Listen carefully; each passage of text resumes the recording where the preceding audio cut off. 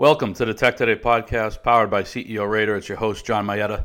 Visit us online at techtoday.com. Check out ceorater.com to anonymously rate your company or rate your CEO. We published a piece this morning entitled, "What Does a Contested Election Mean for Markets?"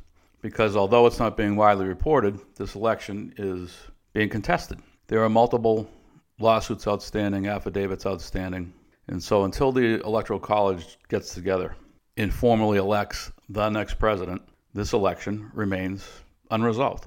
And so it may take a while for the market to figure that out because it requires more than a casual glance at a Wall Street Journal headline. But we link to the order that was published by the United States Supreme Court on November 6th.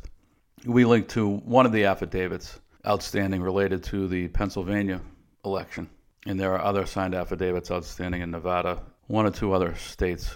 And if you recall, it's not a perfect proxy, of course, but if you recall the 2000 Bush-Gore election, whereby Al Gore brought a case to the Supreme Court, that took 37 days to resolve. So a resolution could be a month or more away. If you assume Biden gets in, Biden is elected in that the GOP retains a Senate majority, our expectation would be for a muted fiscal stimulus. Our guess is that some level of tax increases will get through. That's obviously part of Biden's plan, and we think there'll be some GOP members who will want to see a tax increase to help balance the budget. They'll never vote against an entitlement program, but they'll be happy to let a tax increase pass through. Capital gains tax would be one that I would expect, and I think that could lead to some selling in the market just prior to the end of the year. For those who believe that cap gains tax is coming, you'll see a number of PMs trim positions in stocks that have run up so as to not get hit with a higher cap gains tax. I think the other thing we're reminded of this election cycle is that the pollsters remind me of the credit rating agencies, whereby they provide favorable ratings to their clients, the issuers. In this cycle, even with the Fed backstop, you would have expected, for example, a number of fallen angels to be higher.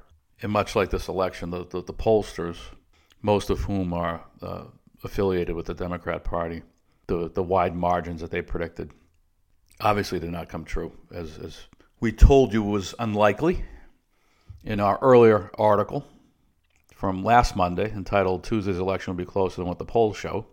That was not difficult to predict. So more volatility ahead in our view as this election sorts itself out, as we imagine the media eventually is going to have to start covering this stuff. That's all for now. See you next time.